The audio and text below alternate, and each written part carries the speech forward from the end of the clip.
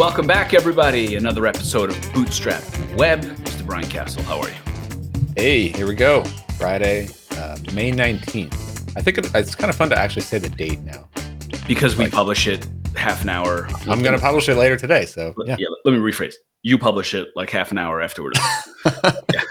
Yeah, I just throw the music on it and click publish. That's all we got now. There you go. I like that. Yeah, so we've got another good one. We're just kicking around ideas of what to talk about. We got a few things. I got some. Yeah, so I had an interesting experience this morning. Well, yeah, between yesterday and today. Shopify comes out with a big announcement. Big long post on LinkedIn, on Twitter, the comms engine revving, the whole deal.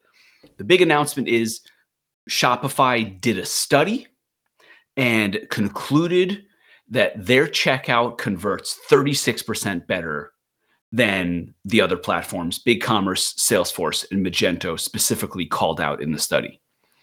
So immediately the audience gets split in half. The super pro Shopify boys are, oh my God, our platform's the best. And then everyone else in the market is saying, hold on a second. If you're going to make that big of a claim, like maybe show the data, maybe tell us if you paid for the study, maybe tell us who did the study. So then it creates some controversy.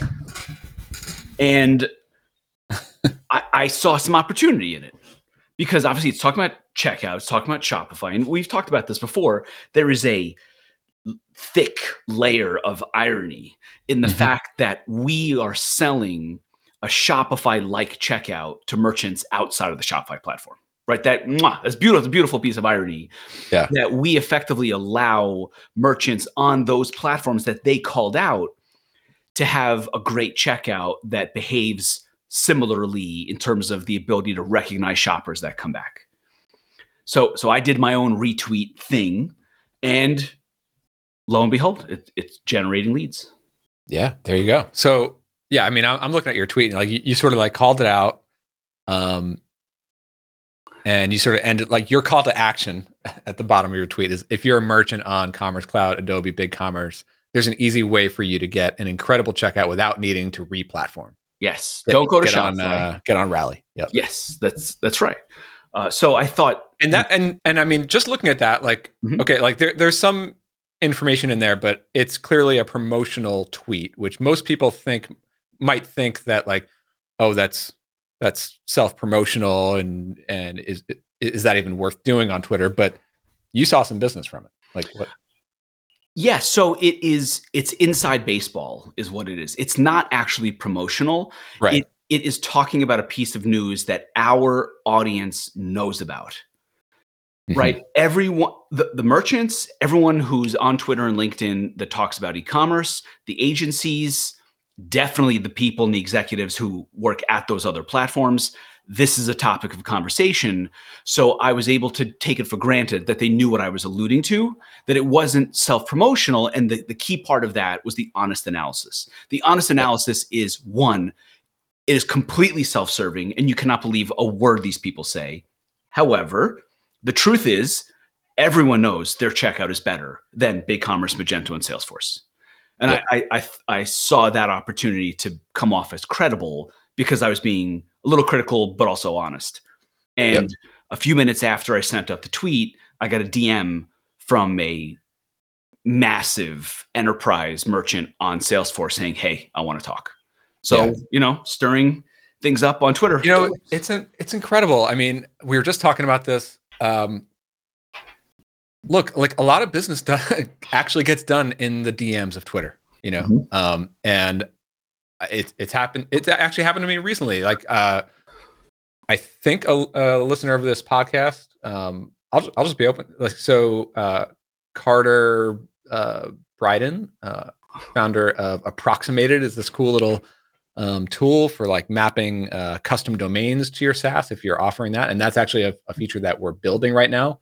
We're in the middle of the technical issues around that. Cool. We do that also. It's pretty common and not a fun piece of technology. It's pretty common and it's very, very complicated to get right and to handle it the right. And clever. So, yeah. So it's one of these things where, I mean, and just to be fully transparent, we don't know which way we're going to go yet, or whether we're going to actually use a service like that or build it in house or what. But it's just one of these things where it's, I think he was listening to the podcast and DM'd, and like now I'm aware that his company exists, and it's actually something that my team and I are closely looking at as a possibility, So, like these things, like it helps to be public about and actually make these announcements or just share your observation on stuff, even if it might come off a little bit promotional or just, I like, to me, it's not really promotional. It's more about like being public, because I think that there's this tension. I don't know if you. Okay. I want to get into this because I don't know. I don't know if you, because I try to be as public and outward on the work that I'm doing as possible. And I try not to come off as promotional, but I know that sometimes it probably does come off as promotional. So there's always this tension of like, oh, is that too salesy or too self-promotional? Should I even tweet that? Are my followers going to find this interesting? But like, I think that too many of us, especially the more technical creative founders, tend to shy away from being public because it comes off as too self-promotional, to a fault, to a point where it's like you actually have something really cool and really interesting and informative to talk about, put it out there. It is. I think you do it the right way, according to what I think is the right way. You work publicly, and that creates touch points with you as an individual, your company, your product, and the features. And marketing is all about those touch points. You don't actually know which one is going to work. You don't know what happens inside of a company, inside someone's mind, that the one weird message that you just happen to put out there is going to be the one that triggers them to say, I think it's time I reach out to them. Mm-hmm. It's impossible. But so you do need multiple touch points, and working publicly creates those. Where I think a lot of people have, I know I have difficulty, I'm assuming a lot of people listening have difficulty, is there's this certain tone in modern one-to-many communication. Like I'm by myself in a room writing a post on LinkedIn and hitting publish, and a bunch of people see it. There's a tone. There used to be like a boring business tone that like as soon as you started writing for a business, like it went into like this very like hokey, like non-conversational tone. Now the tone is just boisterous. It's just, wait till you get a load at how incredible this thing is, and the team is so incredible, and the growth. It's just, and that's such a turnoff. It must work to an extent because people just keep doing it. Maybe they're just defaulting to it. But I don't want my company to sound like that, and I definitely don't want myself to sound like that. It's like it's freaking embarrassing. Yeah. I mean, I guess they're going for like creating like an aura of success, and whether it's true or not. And to me, that's just not interesting. And like, and also just the act of sharing and being public about it. Like, obviously, I want to get customers. Like, but I don't do it for the purpose of like, oh, this is a sales channel that I'm trying to double down on. I do it for the purpose of like just sharing my work, because I am interested in sharing the work, but also seeing the work of what other people are doing. So I just think that it's people like me who I'm super curious about, like how other people operate, how they create, how they build. Like I'm fascinated by that stuff. So I try to share what I think other people like me would want to see. Right. I don't know if either of us are right. Right. I'm definitely hurting my business by not being boisterous and like, bragging enough. And you are also, but we got to play this game the way it makes sense. Yeah. I also never have a clear sense of like, okay, my personal followers, like people who follow my personal Twitter, and I guess people who listen to this podcast. I mean, I know that there are actual customers in that Venn diagram, but I think the vast majority are probably not customers, and they're just following another founder or creator or builder for, that's what they're interested in. So they're more interested in like the behind the scenes case study of it all. Right. But then, they are marketing touches at the same time, right? There is an element to there's still the element of like, oh, they happen to work at a company who might yes, become like I just went to LinkedIn real quick to just see if I could find one of those posts like quickly, and like the third posted, it's like all there. right. I'm not going to name the company. I love this founder. We're like friends, but the post is, tomorrow is a big day for us at X.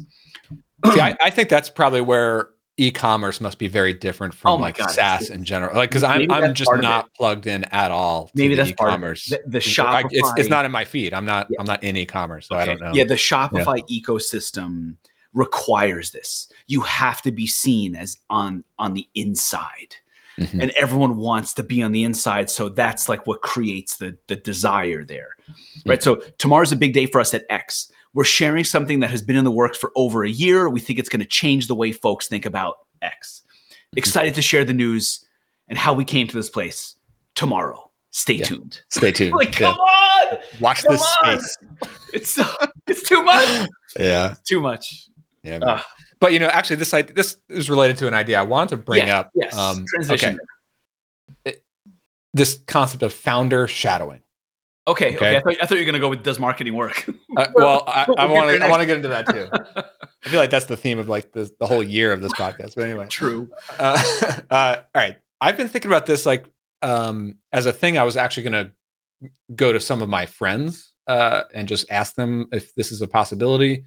I don't know what form it would take. All right. The idea is. What do you mean by shadowing? Okay. Just to see, like, I think that I would benefit from literally being on the inside of someone else's company for, I don't know, like an hour a week, or maybe just call it like a 1 month stint where I'm checking in a couple of times a week. And let me tell you where this is coming from. Okay. I'm into this. Go ahead. I'm well connected to many other founder friends, and we have really transparent conversations about business and about how we operate. Yep. I also follow podcasts. I'm also on Twitter. All of that stuff, and that all has like varying levels of like how deep and how transparent you can go. But still, it never gets below the surface level where it's like you actually see what the dynamic is, what the operations look like, what the processes look like.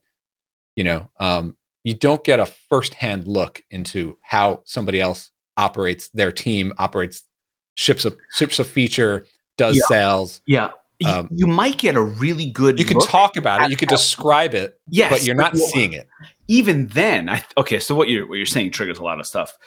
Even if you do get a good look, you get a very narrow look at the problem that you're talking about right now. How do you do customer onboarding? Help me. And then you get a view into that. And you're only getting a look based on what the other person is telling you. And as well-intentioned as they might be describing it in detail, but it's still their perspective on it. Mm-hmm. All right. So, this started from thinking about because I've been looking at our process for scoping, building, shipping features in our software product, right? And we're constantly trying to improve our processes internally. And I think recently we've made a few tweaks in terms of how I communicate with my developers, how we handle each feature, how we use pull requests, how we do testing, how we ship it. But for me, in my personal experience, I have this I feel is like a blind spot in my experience because I've been technical my whole career. I started as a web designer, front end design, HTML, CSS, did a lot of with WordPress back in the day. And then fast forward a bunch of years, and it wasn't until 2018 that I really started to learn backend Ruby on Rails and full stack SaaS development. But once I got to that point, I only learned the software development cycle and workflows and stacks for my own purpose to build my own products and bootstrap my own products. I've never personally been part of a software development team at another company. I've never been hired to do Ruby on Rails development or any sort of I've been hired as web designer, but not as a software developer. Those are two pretty different things. Yep. So I don't know how like larger companies actually run product. Even the role of product manager, like, or head of product, which I am in my company. Right. I don't know what that role actually looks like in a more established software company. A lot of that is the special sauce of larger companies that are successful. Yeah, but even smaller companies, I'm more interested in companies of my size or maybe just slightly bigger, right? So I've got a team of 4 developers plus myself. I would love to see what it actually looks like on the inside of a SaaS company that's maybe 10 people, right? They've got a small development. Yeah, I think you would love to see how Jessica runs our product. I would absolutely love. How do you do this? How do you manage all this? I don't understand. And I've got my own process of what I think works for me and my small team, and I've been doing it for years. Right. Doesn't mean you adopt the other person's system. No, but like I've only figured it out on my own, and and I don't have much to compare it to, and that's the whole point of like the idea of being able to hop in and like shadow. And I think it would obviously you would have to have a close friend relationship in order to like yes, you have to overcome some shame and some things that are embarrassing, that and privacy issues and that's right. So like somebody that you really trust, but and it's like I've got enough like on my plate. I don't know when I could realistically fit this in, but just the thought in general is like if you are developing a new feature in your app, maybe like and you're doing like calls with your team, or you're reviewing pull requests, or you're chatting in Slack, or whatever it is, however you communicate throughout that process. Like I would love a firsthand look at that just for a limited window of time, just to see what that looks like. And like what, I see this discussion, like what was the outcome of that review? And then where did this go from there? And like, how did you move the ball from this point in the field down to the end zone? Like how, I just, and I really believe that everyone's company and their team dynamics and their communications and their operations are wildly different. We can all talk about like, these are the tools to use. These are the processes to use. This is the industry standard workflows, best practices. But I think that the way that it looks on the inside is wildly different from one founder to the next. Yes. I think that we'd all have like a ton to like learn just from sharing notes and just seeing it firsthand. Yeah, we all do this on a limited basis. I think the most interesting part of this concept to me is the things that you would learn that you don't expect to learn. Like I often go to the Slack group with the Portland friends that I have that all run software companies, and I usually go there with a specific problem.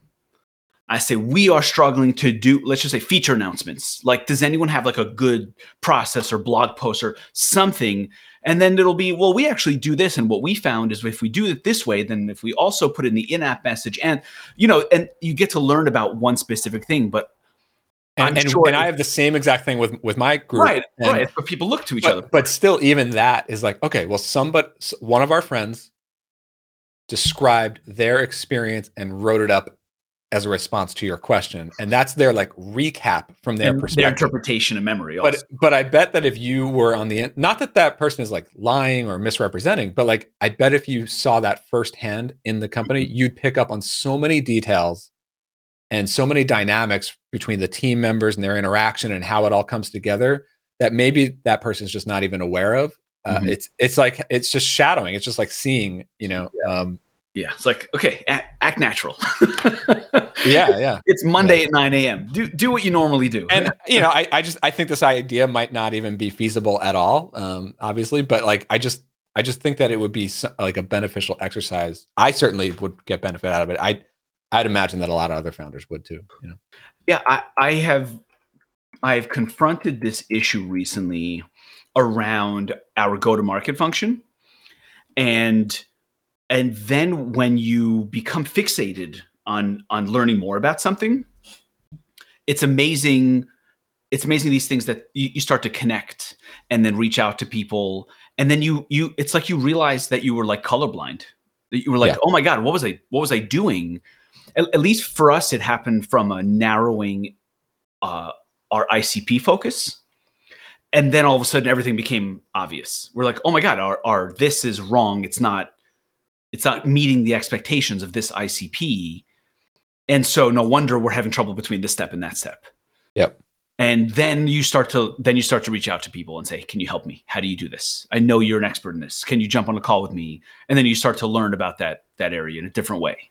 Yep. Yeah, man. Let's get into that. What are you talking about there? So over the last few months, we have been running a few experiments. I think I talked about it here as like bets on the table. We had a bet with SMB, we had a bet with headless, and we had a bet with, I'll use the same terminology that I used back then, which was enterprise. And if there's anything, or mid-market, we don't know. Exactly right. So back then we called it enterprise, and that's right.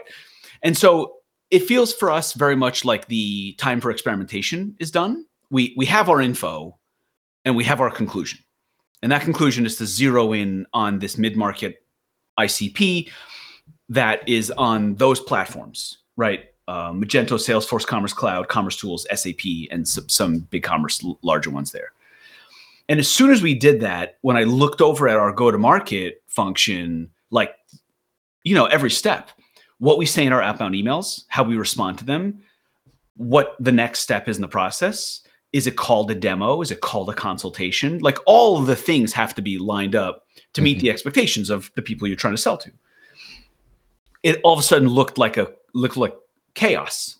One thing made sense for self-serve, one thing made sense for enterprise, one thing made sense for sales-driven, the other thing made sense for, come into the product and start a free trial. It was all over the place. And the clarity of the focused ICP made that very obvious. And so I started reaching out to people. Someone at a company that we work with that I really admire as their go-to-market leader, I reached out to her. We had a few conversations. We might work together on like advisory basis, but I learned a ton, right? There's so many things that seem obvious in hindsight, but then when you learn from someone else, it like hits you the right way. And you're like, oh, I forgot about that. So a lot of it feels like I'm relearning lessons from CardHook. One of the things that we were really successful at in CardHook was the psychological aspect of our sales process was on the money. We made people want to work with us. And we did it through the process and through confidence, and some of it by accident and some of it on purpose. So when we switched from free trial to demo, but we didn't call it a demo, we called it apply to work with us. And then we took that premium position, and people were like, not that they were begging to work with us, but they were qualifying themselves to us, not the other way around. And it's much easier to sell that way. Yep. So with Rally, when you start off, like you are desperate, it is hard to hide. You're like, yes, just come on the freaking platform and work with us and give us some feedback. We need, these first customers. And we still have a bit of that residue of desperation, of over-eagerness. And so that go-to-market leader that I spoke to helped like, hey, don't forget about the psychological aspect, especially when you're selling to larger merchants. Yeah, and it's counterintuitive, right? Like it's early stage, so the instinct is to like remove barriers. We just want to increase lead flow, right? Whatever you want. Yeah. Yes. But you still need to sort of like add barriers to kind of funnel into like, these are the perfect people. That's right. And qualify and make sure you separate out the people who are ready to buy versus who's just talking, all these different things. So then I spoke to someone else who's like a VP of sales type. And then of course he recommends this book that I have on my desk right now called Founding Sales by Peter Kazanji, if I'm pronouncing that right. I think he actually spoke at a MicroConf in Vegas a while back when we were there. And I was like, oh, sales driven, that sucks if you don't have endless years of inbound like we do. And now I'm regretting that mindset and reading this book and kind of like revamping our go-to-market process. So overall, it's just felt like as soon as we focused in on the ICP, everything started to become obvious. And now I'm like back in like learning mode. I don't know if we're going to end up hiring a VP of sales type or if we're going to run this on our own first. This term ICP, like for those ideal customer profile. Yep. So all the things that make up your ideal customer: size, buying decisions, geography, demographics, culture, revenue, all the stuff. Are you zeroing in on that right now? Or are you sort of like looking at multiple personas of what that might look like? Where are you at in that process? We are zeroing in much more than we have over the last year. Over the last year was, hey, if you're on a platform that we have an integration with, let's talk. Mm-hmm. And we needed the first cohort of customers. We needed feedback. We needed revenue, all that stuff. And what's happened to us, I'm trying to say this the right way. We have customers and they pay us, right? Like our average contract value is relatively low because most of our customers are the ones that we got early on. And we're just like, whatever, man, just pay us whatever the hell you need. We need people in the system. And now we have more confidence, so we're more strict on pricing. But overall, the average contract value, it's not that big. And over the last 2-3 months, as we've started to build integrations for these bigger platforms, we're starting to work with much larger merchants, and the average contract value of the proposals that we're sending out is, 10, 20 times as large as the customers we have right now. And that pretty quickly starts to dawn on you like, hey, it's pretty obvious what we should be doing here. We should be gearing everything in our go-to-market toward these far larger opportunities. Because, signing one customer at $100,000 a year, it's just, you grow a lot faster and a lot easier and a lot better in many ways, especially if there's an annual contract in place. So that feels like the obvious way for us to go in this environment in VC. Like, to get to Series B, we are going to need to prove our ability to find, talk to, and close those customers, and then get them to make referrals. Like that, the repeatability of doing that with 100K contracts is the surest way for us to raise Series B. Mm-hmm. And to build a company that has very reliable revenue with people in annual contracts.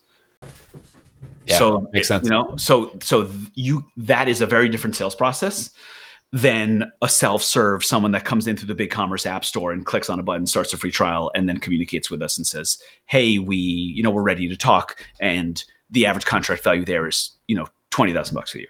Yeah. How do you think about like the slow nature of that sales process? Obviously it's fantastic once you have like volume, where you have like, many leads through the funnel, and like and any given week you've got leads at different closing every week, but each one might have taken months. But in the early stages, it's so slow of a process that, like, how do you stay sane? So right? so it was very important for us to identify mid-market and not enterprise, because enterprise, Fortune 500 $1 billion retailers, that sales cycle is 12 to 18 months. Yeah. And we are not going to focus on that. We'll talk to that merchant, sure. But it's almost like a balance of risk, right? Because it's like you de-risk in a way because it's a higher value per customer, right? Like higher revenue opportunity. Right. But then like the more time of the sales cycle, like that adds risk.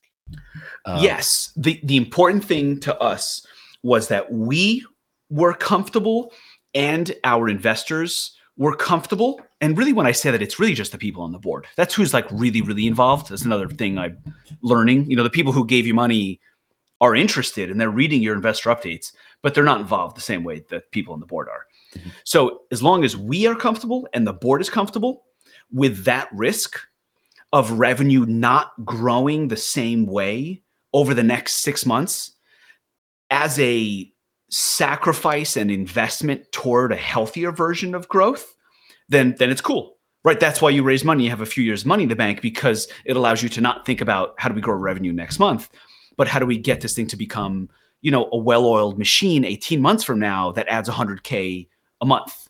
Yep. in annual revenue. Yep. So there is risk, but I think as long as we go mid-market, what we're finding is that those customers are somewhere in the 60 to 90 day range from the time they start talking to us to the time they make a decision. So that's doable. We can do that. Yeah. Yeah, for sure. Yeah. Now, I want to take this part of the conversation, transition it to you. Everything I just talked about is sales. Yes. Very little is marketing.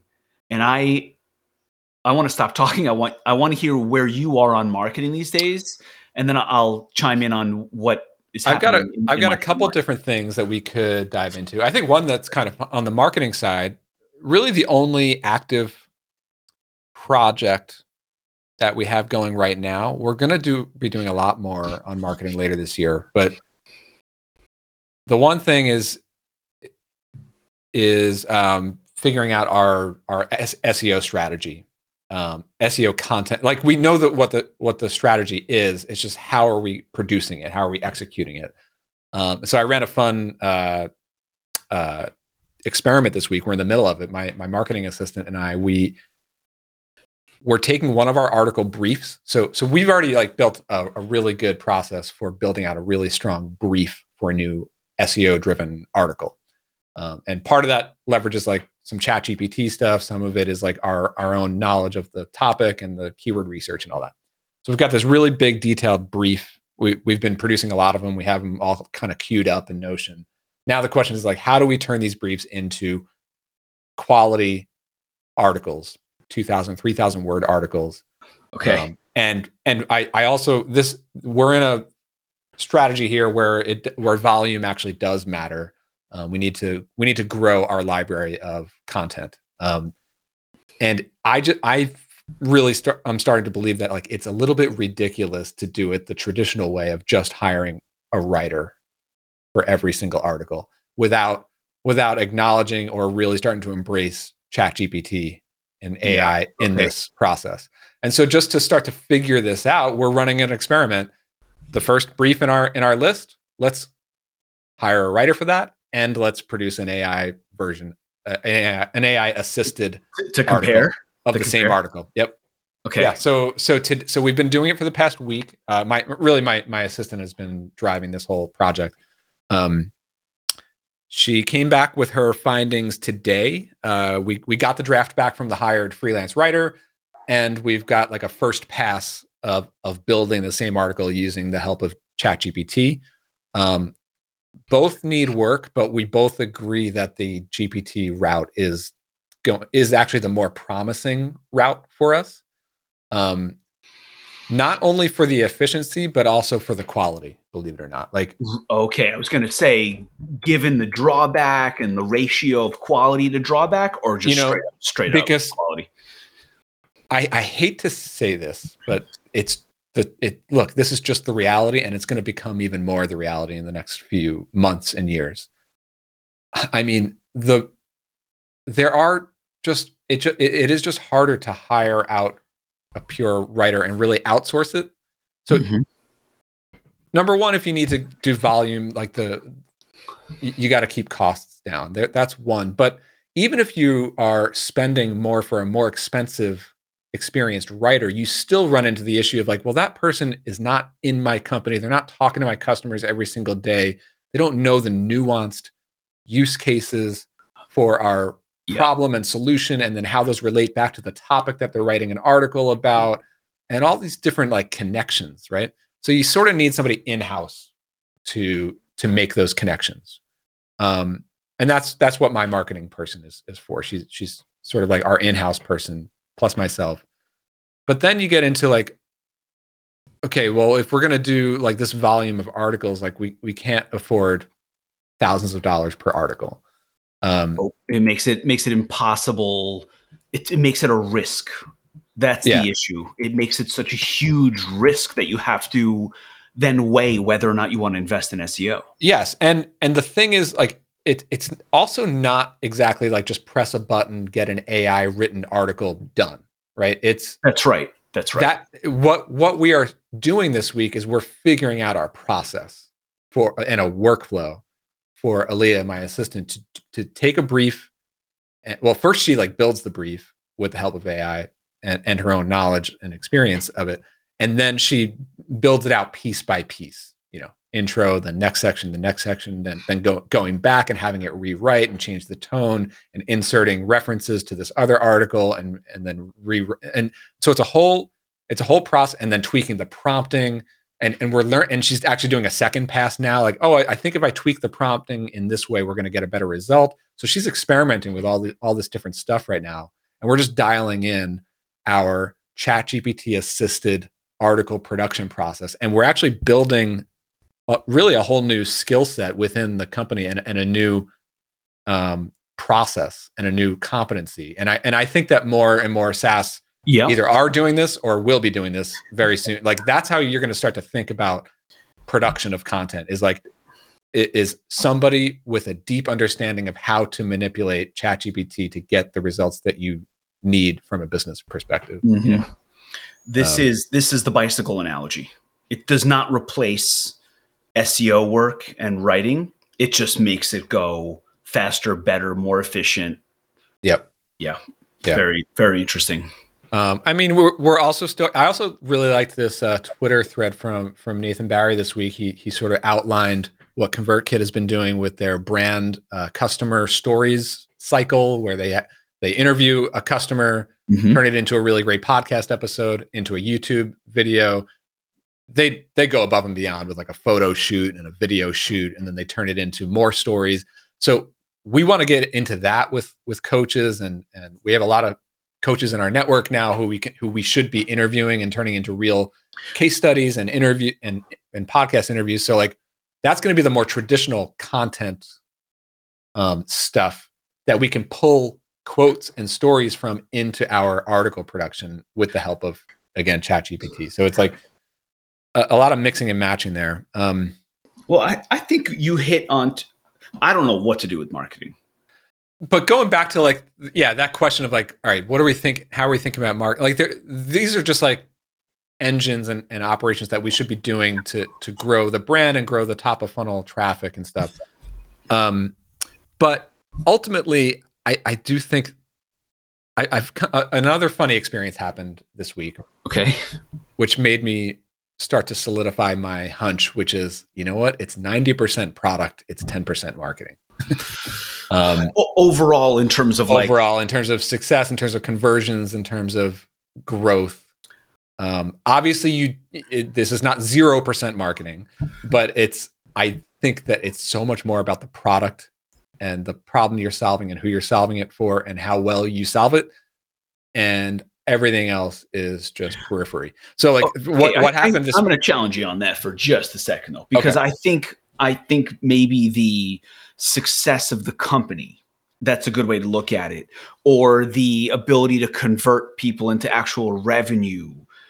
But people have to know about product. You got to get them into the funnel, of course, in order to convert them. Yes, I think that is where that's the role of marketing is to grow. Yeah, I just don't know how to. I don't know what works. But like, I think that the way that a lot of us think about marketing and projects that we take on internally and stuff like that, it's not that this stuff is like not worth doing and not having these gaps filled, but it matters so much less than we think it does. And I'm talking about stuff like onboarding emails, nurture emails, even onboarding experiences. That I believe that this stuff is important. But one thing that I noticed this past week was like, we had a whole bunch of emails queued up and sending out to people who are within their trial period that were completely wrong, still referencing zip message, like pointing to things that are not even there anymore, not even talking about our new features. We haven't spent time reworking all that stuff for the Clarity Flow stuff yet. Okay. We still have people signing up and converting every day. And I don't know. And it's almost, and once I discovered that like some of these, I can't believe people have been receiving this email. It's like totally wrong, you know, shame. And I'm like, yeah, it's like part shame. Part of it is like, I actually did fix it. And then that fix didn't save in the email tool. I don't know, but but like, you know, then it's like, I'm not saying I'm going to like kill these emails, but they obviously do need to be fixed. But it's also like, how much of an impact and how many people are actually reading this stuff anyway, the people are still making their way to the purchase form and buying, and we still are having a great month in terms of growth. So it's like, yeah.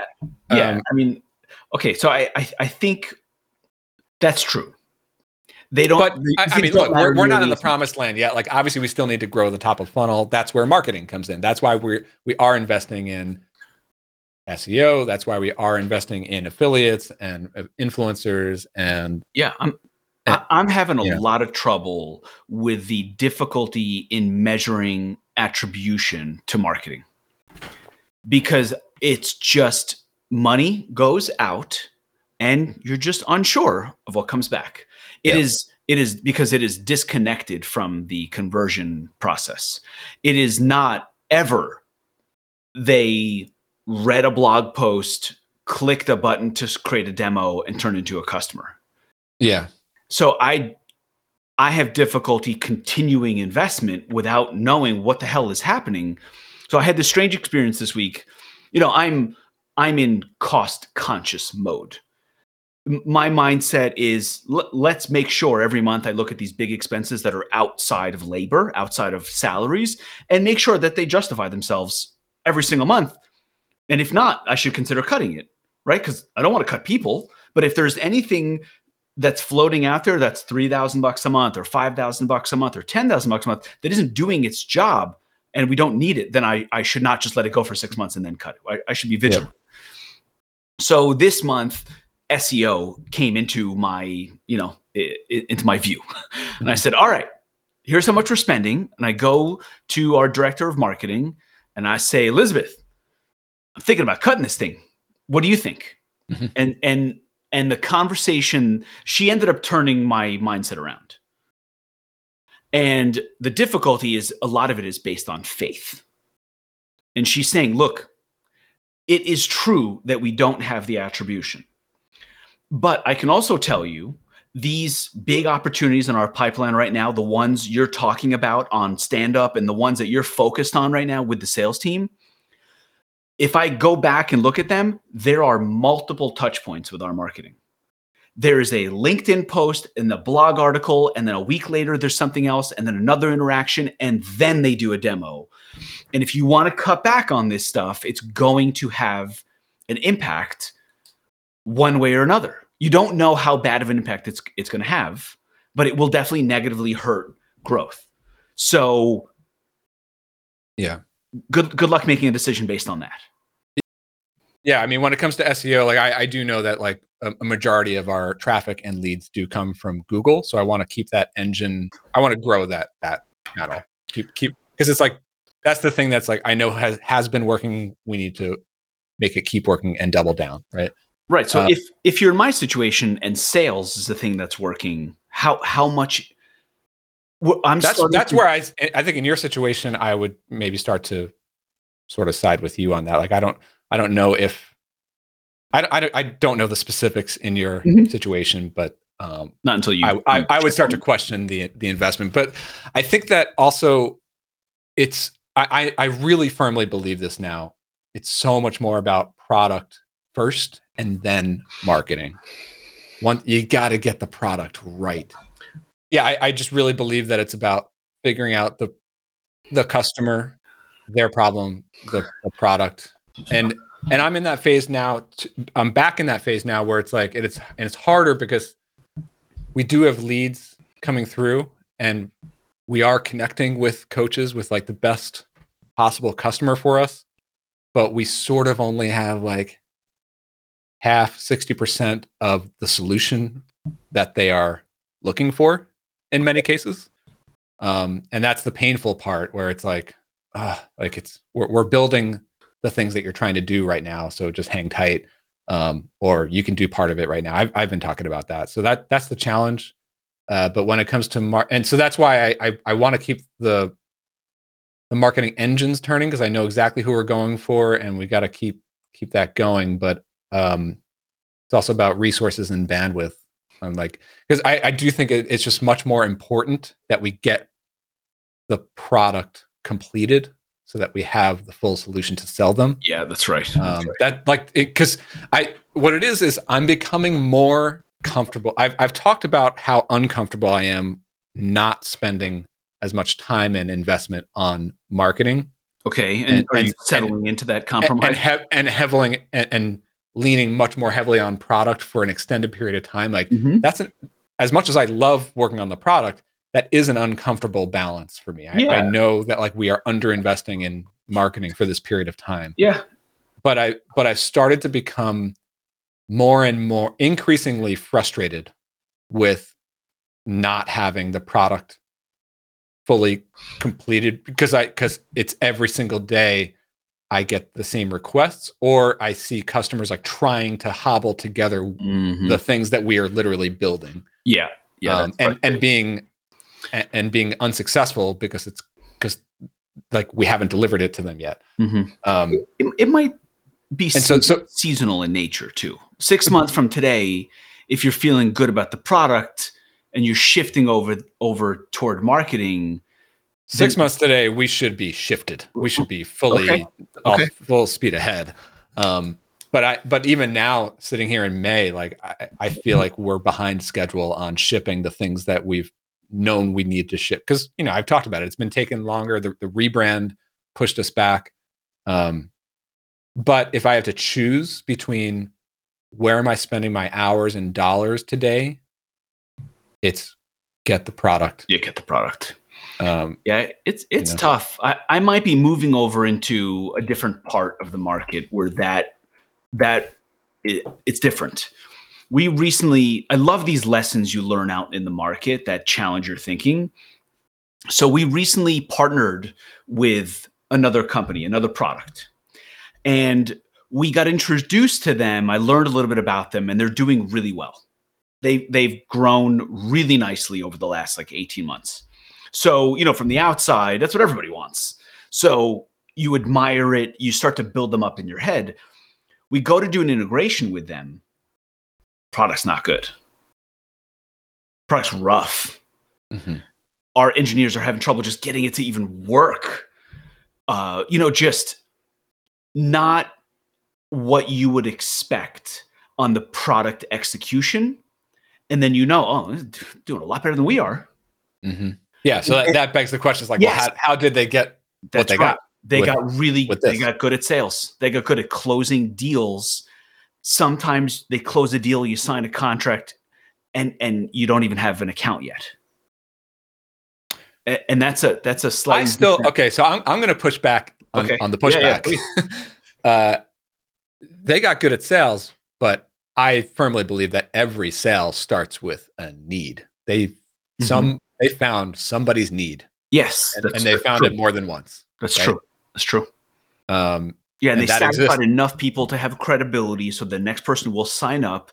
And what that does is it buys them time to improve the product because their revenue's going up and they're attracting investment and they can invest in engineering. So it's a slightly different bargain where you're not living and dying on the product today. Because that's high pressure, man. People are walking into your product and they're making a decision based on the performance of the product right now. And that is, that's high stakes and it forces you to create a better product. And maybe it's better off for the future, but man, and that's a lot of pressure to deal with. It is. Yep. I mean, look, we both, and a lot of people listening, you're dealing with some sort of runway and some sort of growth trajectory. And it's I want them both to happen at the same time. I want us to be growing sales and marketing and having the right product in hand ready to sell. But the reality is every day we have to choose. And it's also even if you have resources, you still have limited focus in the company. Yeah, right? That's right. Where that energy is going. True. Brian, I got to go get a haircut. It's Friday. I'm taking the girls out to a daddy-daughter camp thing tomorrow night. Oh, that sounds We're going to go out, drive an hour into Wisconsin or something. It's not a real camping thing. It's cabins, and it's one night. All the kids run around on their own. The dads are drinking by the fire. But I'm looking forward to it. Sounds amazing. Yeah, I'm taking my older daughter out to the Mets game tomorrow, hoping that there's window of no rain will align with the time of this game. A little longer. We'll see. Nice. Yeah. baseball game in person. You know, I'm bored of baseball overall, but in person, man, it's a great way to spend a few hours. The best. Expensive way, but still fun. True. All right. Thanks for listening, everyone. Later, folks.